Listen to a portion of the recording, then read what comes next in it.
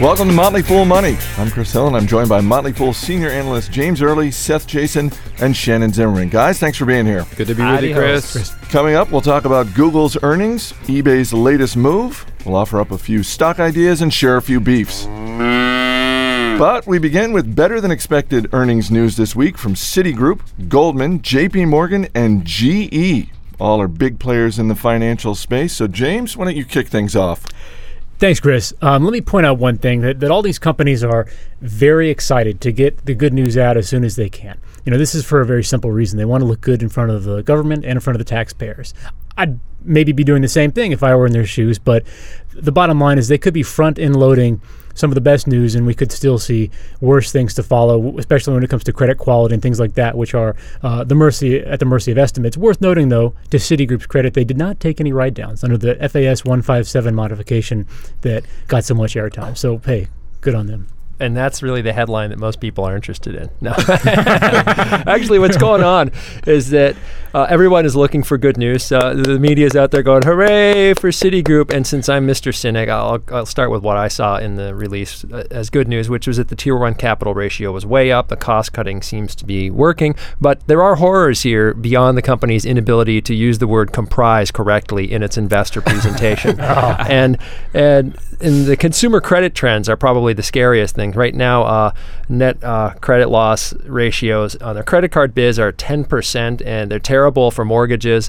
And so really they're not out of the woods yet, and a lot of this is tracking unemployment fairly closely. But when you say 10%, I mean, put that in context. I mean, is that way above average? I'm letting out. Oh yeah, it's way above average. 2 or 3 times average. Yeah, 2 or 3 times average. You go back only a few quarters ago, a year and a half, and you're talking about 4%, 4.5%. So this is a major increase, and it's probably going to get worse.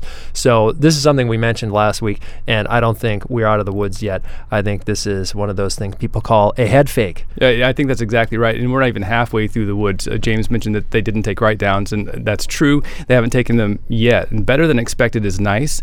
But when you have an entire sector of the market that has systematically lowered expectations over the last year or 2 years, it's not very hard to impress folks, right? And so I think that going forward, people should bear in mind the absolute returns. A fund manager once told me that you can't eat relative performance. This is all about relative performance, and people should focus on the absolute when trying to assess the viability of these companies. Yeah, and let's remember, everybody out there who's a little newer to this game, that what is expected is generally numbers that analysts are led to sort of by the nose by the companies. Exactly. Yeah. But guys, the one saving grace here is that Citigroup stock, as with almost all bank stocks, is beaten down.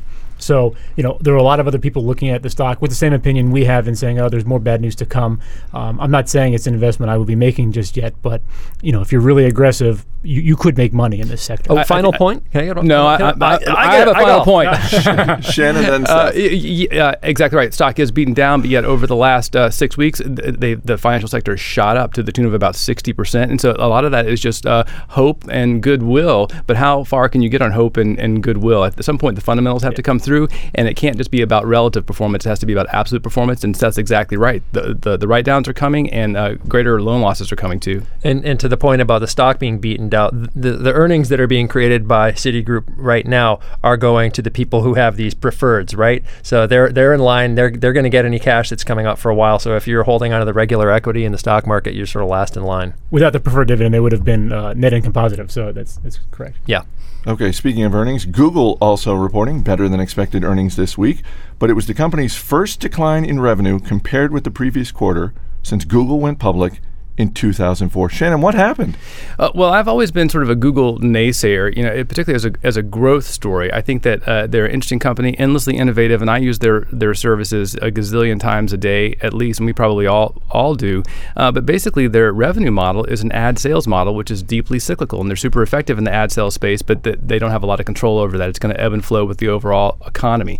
So that's why I've not been willing in the past, and I still don't own shares, but I have been willing to certainly pay up for the sake of owning shares. Watching the management team manage through the downturn, though, has been kind of interesting. I think that they've done a pretty effective job at reining in costs, and I didn't expect that would be a strength of Google, and it has turned out so far to be. Disappointing a little bit, I guess, relative to analyst expectations, but I think in terms of looking more qualitatively at what management has been able to accomplish, pretty effective stuff. I think it's funny that you bring in a new financial guy to do some of the cost cutting, get rid of a few bodies so that your sort of hippie trippy former leaders can run around in their bare feet and go, it's his fault, man. Don't be really evil. Just find harsh. someone else to do it. Exactly. They hired the man. Yeah. Hey, if you're going to hire, you got to hire evil too. All right, a big bankruptcy this week. General Growth, the second largest mall operator in the United States, filed for Chapter 11, but the company says that shoppers won't notice. Seth? Are shoppers someone's got to notice, don't they? Shoppers won't notice because the folks who hold the debt are going to take control of the corporation. They're going to go through a bankruptcy. So you really won't see anything on the other side. Actually, if you want to look for silver linings, and I'm not very good at that, right? But I will.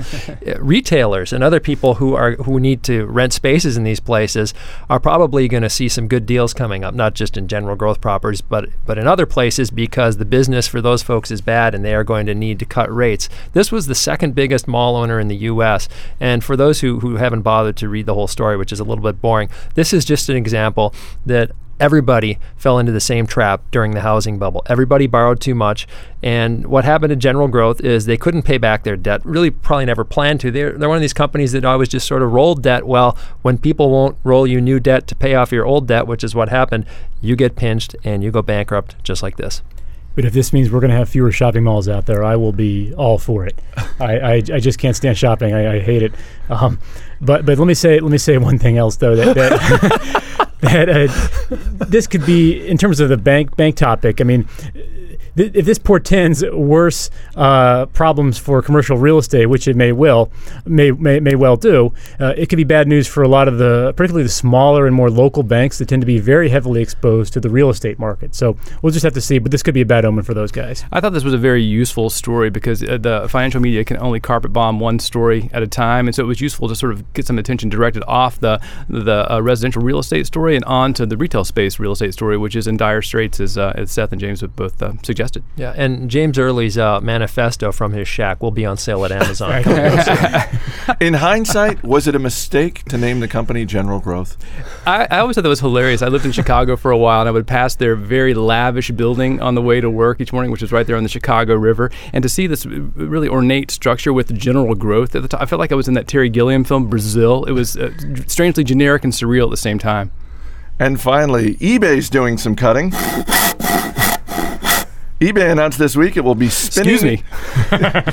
They'll be spinning off Skype, the internet telephony company that never quite lived up to expectations. eBay says it's planning an IPO for Skype sometime next year. Does this make eBay more attractive for investors? Yeah, I definitely think so. Skype was an interesting play, badly played by eBay, but an interesting play. I was badly played, but it was still interesting. To interrupt on an emerging technology at a time when they wanted to be associated with that. But eBay is no longer emerging; they're the incumbent, and they need to do something to protect their incumbency. They're looking a lot more like Sears than they are some sort of bleeding edge internet company, and they have some sprucing up to do. And can I just say, from page 2 of my manifesto, one of the dumbest things companies do is just buy other companies. Even an investment banking book I have notes that 4 out of 5 acquisitions don't work out. And that's wrong from an investment banker standpoint because they all work out very well for the bankers themselves. But for the companies, managers tend to grossly overestimate synergies and what's going to happen. And this one was obviously a dud from the outset. Well, and the story was supposedly that people would decide they were maybe interested in, my Spork collection, and then we would get together on Skype and discuss it. And nobody wants to discuss this stuff with the wacko who's doing the bidding. Heavy breathing or something. Yeah, come on. All right, it's time for What's Your Beef? Speaking of wackos. Time to tee off on a stock, a company, a person, a concept. Shannon, what's your beef this week? Well, to me, it's not a beef, it's prop. So that's the moo of joy. Wow. I'm very excited about a certain development. The Wall Street Journal, one of, two great papers, I guess, in this country, has rolled out an application on the iTunes Store, or app, as the kids like to call them, apparently.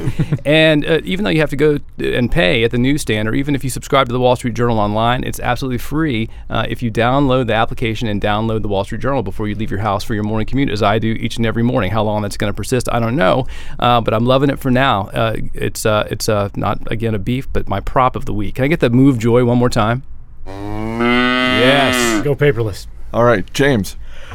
I've got an easy target this week. The other day I was finally put my infant son to sleep after like 4 hours of wailing, and the phone rings, and it's a telemarketer. And just to be clear, it was your son doing the wailing, not you. Correct. Yeah. My beef's not that bad. Okay.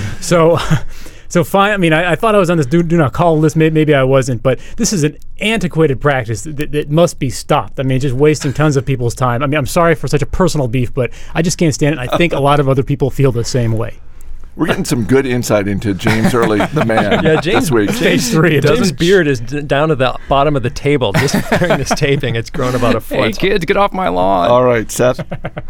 I have been struck this week. I was glad to finally see an article in the Washington Post saying what I have been thinking for the past few days, which is that if you listen to some of these bank CEOs and bank leaders, Goldman Sachs, Jamie Dimon over at JP Morgan, whining about how they've been tarred or how they have this scarlet letter associated with them for having taken TARP money and how it's their duty or how they really want to pay this public money back because they don't feel it's fair that the government is stepping in telling them what to do now that they've taken all this money.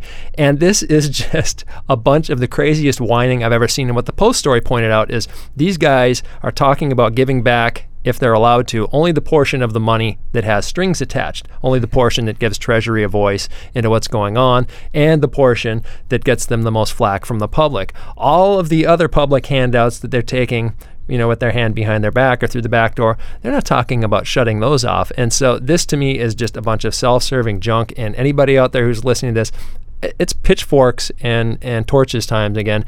Come over to my house. I'm going to buy a whole pile. We'll march on Wall Street. All right.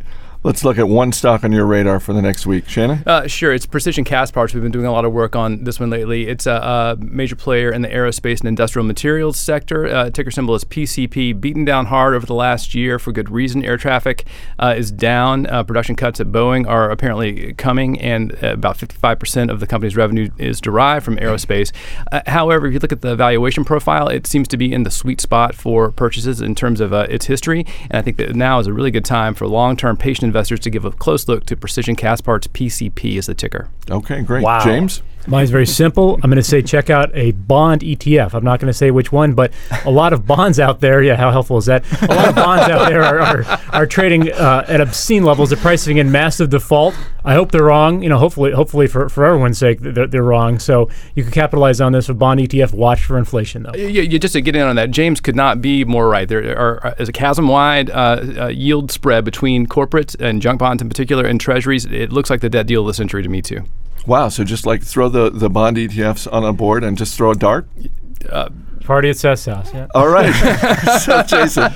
I was sort of at a loss until Shannon started talking about airplanes and things, and then it popped into my head. Grupo Aeroportuario del Sureste. This is a Mexican airport group. As an airport group, they have a monopoly. That's one of the beautiful things about airports. Are you speaking the language of love? I am. Spanish, Mexican Spanish. And they own the Cancun airport or operate the Cancun airport as well as some others. And right now there's a lot of really grim news coming out about the border, about drug wars in Mexico. And I think that that's bad and it needs to be taken care of. But I also think it's really overdone. At the same time, we're seeing some small decreases in the amount of passenger traffic. Tourism is the big thing for ASR. That's the ticker for this group because Cancun is a tourist airport. But in the long run, these folks are the only game in town. They make a ton of cash when they're doing well. I mean, right now they're still paying a dividend yield in the 6% range. I own shares, have for a long time, have been very happy, have made a lot of money on them. They're beaten down now. They're not always going to be that beat up. All right, Seth Jason, James Early, Shannon Zimmerman. Guys, thanks for being here. Thank you, Chris. Thanks for listening to this edition of Motley Fool Money. As always, people on the program may have interest in the stocks they talk about. Don't buy or sell stocks based solely on what you hear. Do your homework and make your own decisions. And remember, the conversation continues 24/7 at Fool.com. I'm Chris Hill, and we'll see you next time.